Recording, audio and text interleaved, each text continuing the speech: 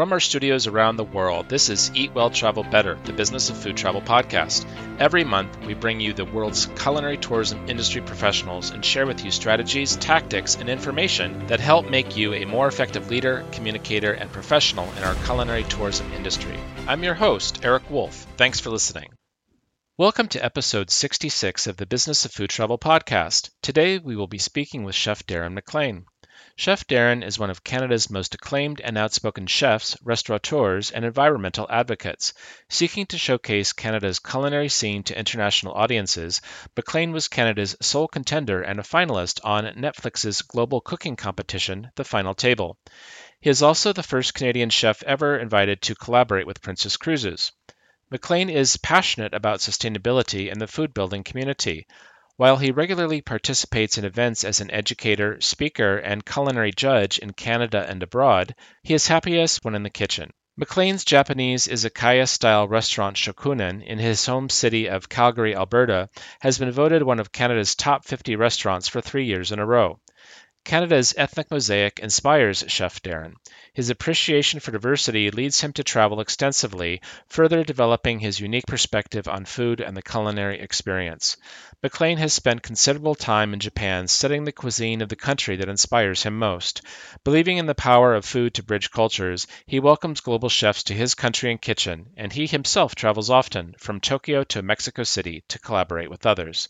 Here's our conversation with Chef Darren. Chef Darren, thank you very much for being on the Business of Food Travel podcast today. Thank you so much for having me on the Business and Food Travel podcast today. I am intrigued by your background. You're quite an accomplished chef. You've been on Netflix on The Final Table as a finalist, and you have really a tremendous culinary pedigree. How did you get interested in cooking? Same way most people do, through their mom. So my mother was an amazing cook, so I decided, and when my mom went back to school, somehow she still always was able to create really amazing meals for us. So when she went back to school, I started cooking as well, and it became like just a bit of an obsession. I remember like trying to jazz up Campbell's cream of mushroom soup and simple things back in the day, just to make, meals for my brother and sister. But professionally, how I became interested in cooking was working for a Japanese restaurant, and like eating in Japanese restaurants, and really starting to understand that food could be more than just putting, things together on a plate. Food could be intellectually fulfilling. Food could be artistically fulfilling. Food could have meaning. And so in that way, gastronomy actually became something that I became interested in. And then where did you do your culinary training? I informally worked in a numerous amount of, like a myriad of restaurants, both ethnic and Western. And then I decided when I was 24 years old to formalize, or 23 years old to formalize my culinary training. So I went to the Stratford Chef School on the advice of my grandfather. He said, "You got to get your ticket." So I went to just get a ticket. And what I found at the Stratford Chef School was a pretty amazing world of Michelin star and Michelin star chefs and local produce. It was the first time that I realized why eating a strawberry in season was better, not just for the environment, but tasted better. Because they just had so many great local farms and producers there to engage with in that part of Ontario. On the advice of your grandfather, that's interesting. What was it that he knew that you didn't at that stage of your life? I was very much like, Anthony Bourdain in the days of old, in the sense that I was catering, events for people and thought I knew what I was doing. And I had just come off doing a really big catering contract for the Pemberton Music Festival years ago. And I went and tried to show off to my grandfather. And my grandfather was a very hard, old school military man. And he said, that's all well and good, but you need a ticket. You need to have some sort of credentials for anyone to take you seriously as a chef. And so I looked at the options of culinary schools, and most schools at the time, especially in Alberta, were more hotel driven. And I had no interest in doing hotels or chains. So there was a really good program on the Food Network that was chronicling chef school, is what it was called, and it chronicled this Stratford Chef School. So I wound up going there, and it changed my whole life. I'm sure it did, as I'm sure did being on Netflix. What was that like? It must have been exciting and a real important part of your career. Yeah, I mean, Netflix definitely changed the trajectory. The exciting thing about being on Netflix was obviously the opportunity to showcase what I am capable of. In Calgary, especially in the prairies in Alberta, if you're a culinary artist, and there's so many amazing chefs in Calgary and Edmonton and the prairies, but we are unsung because Food Network is based in Toronto or Vancouver. Montreal is known as a food destination in Canada, and so we're often overlooked. So being able to draw attention to my part of the world was pretty incredible opportunity. So being on Netflix was really important because as a chef, or all chefs, we're at the whim of, especially nowadays with social media, we're at the whim of the opinions of anyone who can sit at a keyboard or type on their phone. And so I was dealing with a lot of that in my life professionally, and then going on Netflix and actually being judged by the best chefs and the best judges in the world and being found worthy was a tremendous boon to my sense of identity and creativity, which I think is really important as a chef. So Netflix gave me that. And the other thing that really came out of Netflix and that opportunity that I thought was really important were the people that I met on that program. See, Netflix had no prize money. So you were there for love of the game, basically. And so was every chef there. And I mean it when I say it, every single chef on that program could have won the show. I like to say that I made it to the finale and I was, one of the finalists, and that's wonderful. And I was, but, I'm very lucky that I'm a Canadian chef because I was pretty well versed in most of the cuisines, even a small amount, whereas a lot of the other chefs weren't. And it actually made me really understand the power of being a chef in Canada. Because of the access that we have to so many different cultures. And it actually informed the restaurants that I did later on in my career after Shokunin. One other amazing thing that came out of the Netflix Final Table opportunity were the relationships with some of the chefs that I competed with and also the chefs that judged me. So since that time, I've been able to do collaborations with many of these chefs. Um, they've introduced me to other chefs that we've been able to bring to Canada and vice versa. So it's actually afforded me the opportunity to cook and travel, which is every chef's dream, with amazing people. And so these people that I competed with were all incredible. And we stay in touch. Actually, I have Shane Osborne, who's a finalist with me, arriving in Calgary in a couple weeks to cook with me for 10 days. So, pretty amazing opportunity. Indeed. And in fact, I found your entire cultural chef exchange, which is on your website, really interesting. And I know Rodrigo Pacheco. Oh, very cool. He's incredible. Yeah, he's a Yeah. culinary ambassador for the FAO for the United Nations. He's doing incredible work for sustainability and for the environment itself and challenging the way we look at plants. He was one of the most incredible competitors I've ever seen in my life, and he's actually coming as well.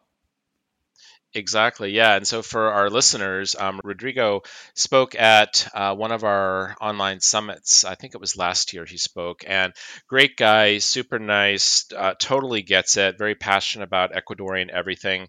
And I've spent some time in Ecuador as well. And we have two ambassadors of our association there. And I have to agree that Ecuador is really one of the unsung heroes of Latin America. The food there is just spectacular. And what a lovely experience it was to work with him. Yeah, I mean, Rodrigo, it's funny because, TV is always edited one way or the other. And so his partner, Charles Michel, who I respect greatly, is very, articulate and an incredible showman. But, when you were watching behind the scenes, Rodrigo is just such a technically proficient chef as well as an artist. I mean, he's one of my favorite people on earth, and I'm so excited that I get the opportunity to cook with him. And had we not been on Netflix together, those opportunities wouldn't have happened. And so it's a pretty wild thing. And then Ecuadorian cuisine, and also just Ecuador itself as being the guardians of the Galapagos, etc. It's pretty incredible what they've done in terms of sustainability in their waters and ecotourism, as well as a reflection of the people and how much they care for the land there. So it's pretty incredible. Indeed. So this cultural chef exchange that you do, Hmm. was that a project that came out of Netflix, or was that an idea you had before? A really great friend of mine once said that collaboration is the new form of competition, and I was intrigued by that idea. I mean, when I first started my culinary career, collaborations were really kicking off. I mean, nobody collaborated as chefs. Chefs traditionally were very competitive. There was no reason or want to cook with another chef or share a restaurant space with another chef or have them have access to any of your recipes, for example. But what really came out of Netflix, I wouldn't say so much. But it is kind of in a way. I met Shin Takagi, who is a 2 Michelin star chef from Japan, when I was on Netflix. And 5 years ago, just for fun, I invited him to come to Canada and collaborate with me. So I've been obsessed with collaboration because being in landlocked Alberta and having, a limit of culinary expertise, at least, 15 years ago here in the province, collaboration was one of the few ways that I could develop my skills, exercise my strengths, learn about my weaknesses from other chefs. So I've been obsessed with collaborations. I've done it since my career started. As a matter of fact, first collaboration I did with a wonderful chef here in Calgary led to people discovering me and me being put on the list and things like that. So collaboration is a very important part of my culinary existence. I think it's a way of uniting chefs and having these small discussions where you can improve the industry through these little dinners we do together. But to get back to how the Culinary Chef Exchange started, Shin Takagi was this incredible 2 Michelin star Japanese chef that I met on the final table. So 5 years ago, I asked him to come to Canada. And we just went and did the things that chefs do. We're not doing anything new or outside of the box. We went foraging in wild spaces. We went fishing. We did a little bit of hunting. Then through this process, Shin started to identify ingredients in Canada with Japanese names. And so I was kind of confused. At first, I was just like, oh, he saw a cow parsnip and he goes, oh, this is fukinoto. And I'm like, fukinoto? Is that what you call cow parsnip? He's like, no, this vegetable is fukinoto. It's a sansai. And I was like, what is sansai? And he started to explain that sansai means the vegetables from the mountain. It's a collection of 6 or 7 vegetables that are all sourced in Japan from the mountainside. It's actually a part of their culinary traditions to use wild edibles in the spring. They literally have a word for it, sansai, which is mountain vegetables. So as we continued our foraging walk, Shin started pointing out other things. Oh, this is very similar to taranome. That's another wild vegetable. Fiddleheads have a different name. And this light bulb sort of popped off in my head that we have so much to share and so many similarities, even in the foods that we source and eat. And our indigenous peoples value these mountain vegetables in Canada the same way the Japanese people value these edibles. But we don't in Canada. We don't really actively use cow parsnip in restaurants. Now fiddleheads have become trendy, certain wild mushrooms. But we have almost all the same wild vegetables here in Canada, albeit slightly different. They're slightly different genotypes, or maybe they're a little bit bigger, a little bit smaller. But we have so many of these mountain vegetables. And so it made me engage more with the indigenous peoples in Canada because they were my source to understand Japanese sansai and Japanese mountain vegetables, as I had to go to the indigenous peoples here and learn about the vegetables of the mountains here in Canada. And in this way of having someone from another culture engaging with our culture and our foodstuffs, they found things that they identified with. And it really made me understand that food is dependent on the nomadic nature of humanity. We are foragers, we are hunter-gatherers, we're also farmers, human beings. And so when we go to a new place, we do these things. We hunt, we forage, we gather. And any culture will. And I started to really delve into the history of cuisine. But it all started with Shin Takagi identifying Canadian mountain vegetables with Japanese names and saying, we use this for this. And I realized I could learn a tremendous amount about my local terroir, the people around me, the indigenous cultures, by bringing people from other parts of the world, thrusting them into an environment that was different, and seeing how they interpret our ingredients and our food culture and what they create. And in so doing, they would learn about Canada. And the twofold, the reciprocity of this is that people get to learn about Canada, and we start promoting Canadian culinary food culture on a world stage. In terms of tourism, that's wonderful. In terms of, myself and my team's work being acknowledged internationally, that's also wonderful. But that's where it was all born out of, was this powerful opportunity to see ourselves. We always learn so much about ourselves from others. Your mother will give it to you straight. You'll never give it to yourself straight. You'll never be honest as somebody from somewhere else will be. And that really started to formulate what the cultural chef exchange would be.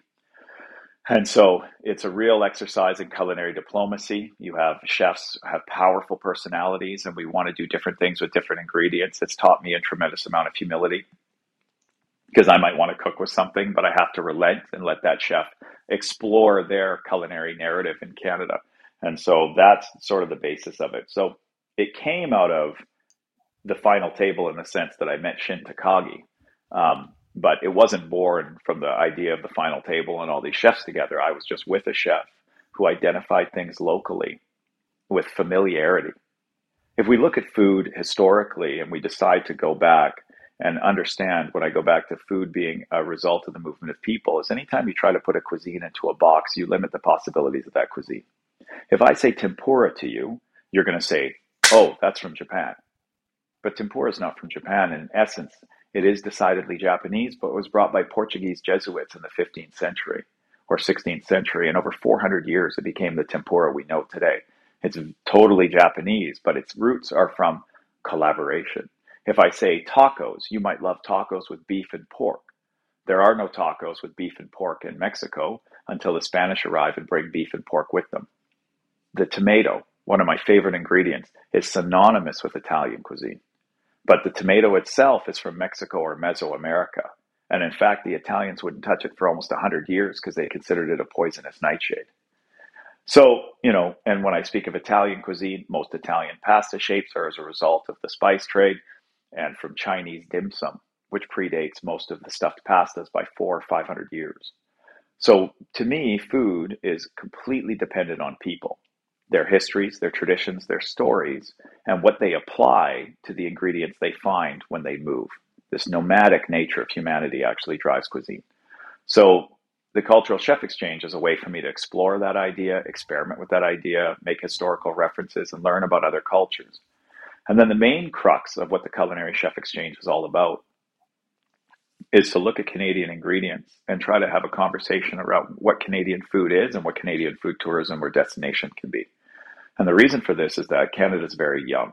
So we need this movement of people. So we have one of the most unique multicultural mosaics on the planet, which is a really incredible thing about being Canadian.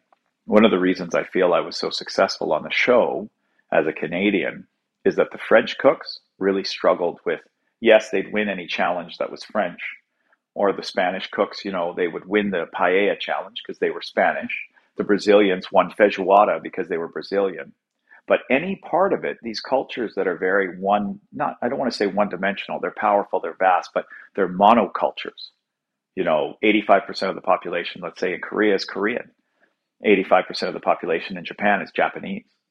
Whereas in Canada, it's almost 50-50. And you have this great, wide, wonderful history. So Canadian food is going to be a reflection of all those cultures in 100, 150 years. And that's the purpose of the culinary exchange, is to pick these cultural groups in Canada, find somebody who is still in the country and identifies with these cultural groups, brings them to Canada, and then we see what's being created. And hopefully it serves also as inspiration to new Canadians, second generation, third generation Canadians that see some of these chefs and realize that they're a part of the Canadian food story. We are so much more than maple syrup and poutine. And this is something that I want to communicate through the chef exchange and the cultural chef exchange, is this wonderful unity that food brings, not just to the table, but to people and to their cultures. So sorry for the long-winded answer, but that's essentially the gist of what the culinary chef exchange is all about, or the cultural chef exchange, sorry. The World Food Travel Association is the world's leading authority on food and beverage tourism. Founded in 2001, each year we serve a community of 200,000 professionals in more than 150 countries. Thinking about a career change because of the pandemic, or looking to improve your current skills? Consider our bespoke training and certification programs in culinary tourist guiding, culinary tour operations, restaurant and food service, and culinary destination marketing. Visit academy.worldfoodtravel.org to learn more and get started. You're a great storyteller. You took me on different journeys as I was listening to you. And I understand that you spent some time in Japan. Now, did that come before or after you met Chef Shin? The time I spent in Japan was actually 8 months. It was a period of 8 months off and on before I opened my restaurant Shokunin in 2016. So I actually didn't meet Shin until we shot the show in late 2017.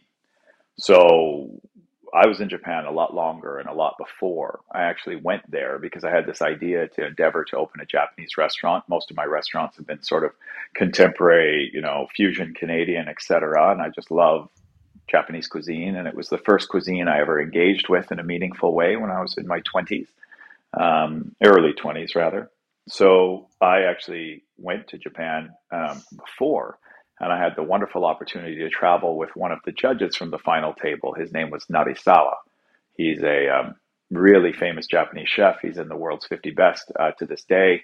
At the time, he was in the top 10 best restaurants in the world. He was the number one restaurant in Asia. And he gave me one of the most generous experiences of my life. I owe Narisawa so much, more than I can ever repay. He met a young chef who was dining in his restaurant and was just fascinated by what he was doing. And Narisawa, without skipping a beat, just showed me such generosity. And he actually said to me, "Can you be ready in 40 minutes after lunch?" I had lunch at his restaurant. We talked. I asked him some questions through a translator. And I said, "Sure, I can be ready in 40 minutes." And my heart was beating in my chest, and I was elated because I thought we were going to go have a drink or a sake, or I could just sit down with him. And when he told me his plan, I basically had a heart attack at the table. And he said, "I'd like you to come traveling with me for 3 days. I'm working on a cookbook. I'd like you to come and see where I source ingredients." And over that course of the 3 days with Narisawa, Chef Narisawa, he took me to different restaurants. He took me to different places. He paid for everything. Never knew me. Paid for all the meals. I mean, I covered my hotel. I mean, that's notwithstanding. But basically, he paid for every meal. And he took somebody he didn't know who had a love of the culture and the food. And he just expressed such generosity to me that it changed the way I looked at Japanese food. It changed the way I looked at Japanese hospitality. And it also changed the way that I looked at myself and the restaurants and what I wanted to create. And that has made all the difference. So no, I spent time beforehand, and I was very fortunate to be able to interact and work alongside with and stage with really incredible chefs. You're the second guest in a row that has had such amazing things to say about Japanese hospitality. The guy that we interviewed on the last episode, Jonathan DeLeese, has spent a lot of time in Japan as well. And he had a similar story where he met a guy, I forget the exact circumstances, but the guy took him out to dinner, paid for everything, and just wanted to show him hospitality. And of course, your example is much more specific to your profession, but yeah, they apparently Japan does hospitality really well. It's the best in the world. It's honest and earnest and sometimes confusing and quirky. And you may not understand it, but there's such a purpose to everything that they do that reflects a deep, almost intergenerational passion. And it floors me every time. Anthony Bourdain said it best when he said, you go to Japan and it's so good that you're either inspired to become a better chef or you decide to give up and stop cooking altogether because you could never match them. So, yeah. I love it. Now, have you ever crossed paths with Nancy Matsumoto in Toronto? No, I have not. She is a Japanese Canadian, and we interviewed her on our podcast episode number 58. And she wrote a book on sake. She did it during the pandemic, went during lockdown, and she is so well versed. Well, obviously with her background, she is so well versed on everything Japanese, and she sent me a copy of this book, and I was amazed. For the first time, I truly understood everything about sake. Well, not everything, but as much as I could. But just the way she presented it was just so easy to understand. And she might be a resource for you. I'd be happy to introduce you to her because she's a fascinating woman. Anytime. Yeah. Yeah, I'm obsessed with sake. Shokunin had the first pure Junmai sake list in the city. We don't sell any Hanjozos. We only sell pre-World War II styles of sake.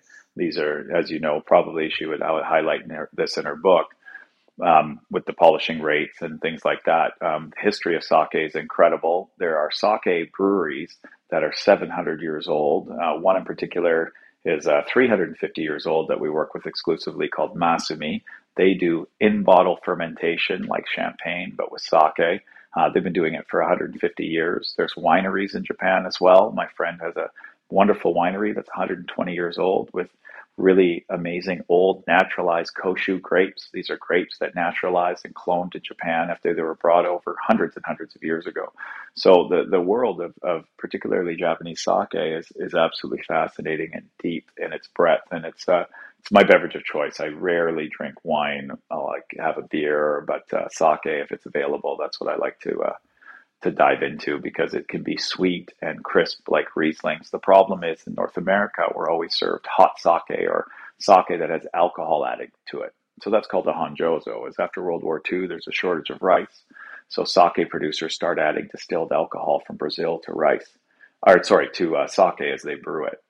And what that creates is that real dry, petrol sort of feeling sake. But true sakes, especially Jumai ginjos can be very almost sweet. They can have, when I say sweet, I don't mean sweet like wines like you would experience, but, akin to Rieslings and Pinot Gris. But I don't always like to compare sake to wine because I think wine is younger than most sake. So it's an interesting kind of conversation. I didn't realize how little I knew about sake until I saw Nancy's book, and then I thought, oh gosh, I am such a newbie here. I Yeah. just, I need to go to Japan with someone like Chef Shin or you, and just have you show me the ropes because I feel like I would be Yeah, such an exactly. idiot. I would embarrass myself if I went to a restaurant and tried to order sake.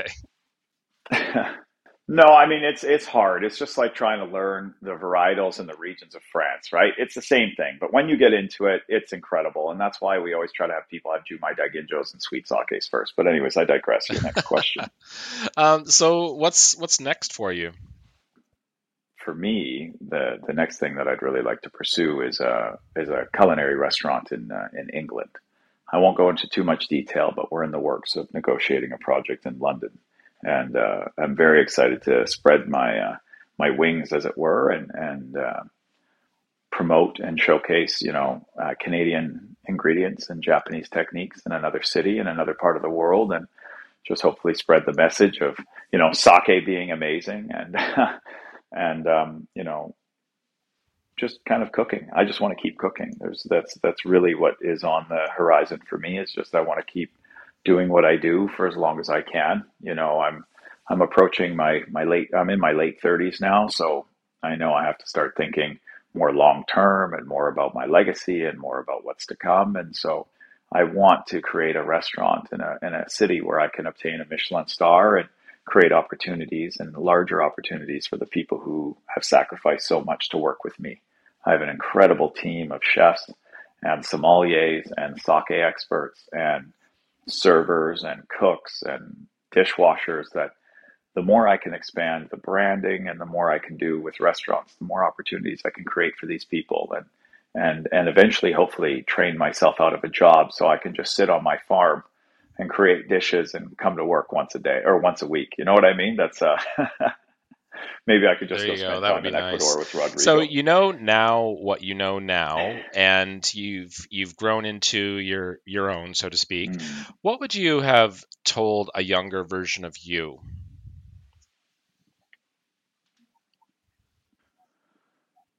Honestly, looking back at that kid, I would have told him to slow down. I would have said the fastest way to get to where you want to go is slowly. It's like reading a recipe. When you're in culinary school, you're told read the whole recipe first. But generally, what you do is you look at the ingredients and you go and you get all of the ingredients and you start making the recipe. And then you'll miss a crucial step. You'll mix something before you're supposed to mix it, particularly in baking, let's say, for example. And then because of it, your cake won't work and you'll have to remake the whole recipe anyways. So whilst you were moving very quickly and you thought you were going fast, you were actually slowing yourself down by trying to be expedient. And that comes from insecurity, I think, and that comes from a desire to achieve. I think that we are told on social media and Instagram and all sorts of things nowadays that we're all supposed to be millionaires and Ferraris because every attractive person we look up to is doing that. And the tremendous reality is that, your success is almost always in direct proportion to what you're willing to sacrifice, unless you're born into a tremendous amount of money. There's a sacrifice that must be had. So I really wish I would have told him, I think my ambition got in my way a lot of times, and I was able to achieve an incredible amount, but not always in the best ways that I now looking back would have liked to have slowed down. Worked for a few more people before I opened my own restaurant, not had to carry the mantle of head chef at 26 years old when I maybe wasn't ready for it. I think I could have come a lot further faster. And I think I was very fortunate that somebody believed enough in me and selected me to be on a program on Netflix. Otherwise, my restaurant would have closed. So I really believe that building the fundamental skills, but that would be it. I would just really be honest and say the fastest way to get to where you want to go is slowly, master a technique. It's like learning mathematics. If you keep passing math classes with 50% of the knowledge, you're going to hit a wall. But if you keep at that math class and don't allow yourself to move on to the next problem until you've mastered the first one and you have 90% for proficiency, you'll go further faster. It'll take you longer, but the road later on gets easier. And I think that was something I was missing when I was young. I really wanted it. I was so hungry. I thought I was so awesome and talented. And then I look back at photos from 15 years ago and I go, you clown. and I'm glad. I think you need to have that ambition, but I think you need to take your time as well. Slowing down doesn't mean you're not ambitious. It means you're taking the time to develop yourself in such a manner that when you are challenged, you will always be successful. In my opinion, So anyway. when you were head chef at 26 years old and up until where you are today, I'm sure that you probably Mhm. have a saying or a quote that now you're known for because you had to say something so often that you just grew into that. What is that quote that you are known for? Yeah, in my restaurant, the quote I'm known for is a direct result of my restaurants always being sort of short-staffed in the beginning and always trying to do more than I was ready to do. So I always say this to my servers and to particularly servers usually at the pass, but it has a deeper meaning. But I basically say, two trips are better than one tragedy. So oftentimes in life, or even just in the terms of service, servers will try to take four plates. And I'd rather they just take two plates and give two to the first guest or have somebody follow them with the other two. Because if you try to take all four plates and balance too much, you might wind up dropping one of the plates. And I think that's kind of how I do it with my chefs as well. It's like, two trips is better than one tragedy. Don't try to take all your mise en place. It's a basic way of saying, don't try to take more on in one moment than you can. I used to do that all the time, and I used to push others to do that all the time. And it's better, and I don't mean this like you still have to push in a kitchen, you still have to be on time, you still have to all that. But what I mean by that is, think about what you're doing. It's better that, you make two trips instead of having one tragedy. That's sort of kind of how I like to look at things now. I'd rather take a little bit longer to get something done so that I do it right, correctly, and execute perfectly, as opposed to trying to do too much and then failing colossally. I know it seems like an antithesis, but no, I'm not telling anyone to slow it down. What I'm asking people to do is that if you take the time in the beginning, it's like a learning curve or a bell curve. At the first beginning, when you're learning new things, it seems very slow. But as you gain knowledge, that curve rockets skyward.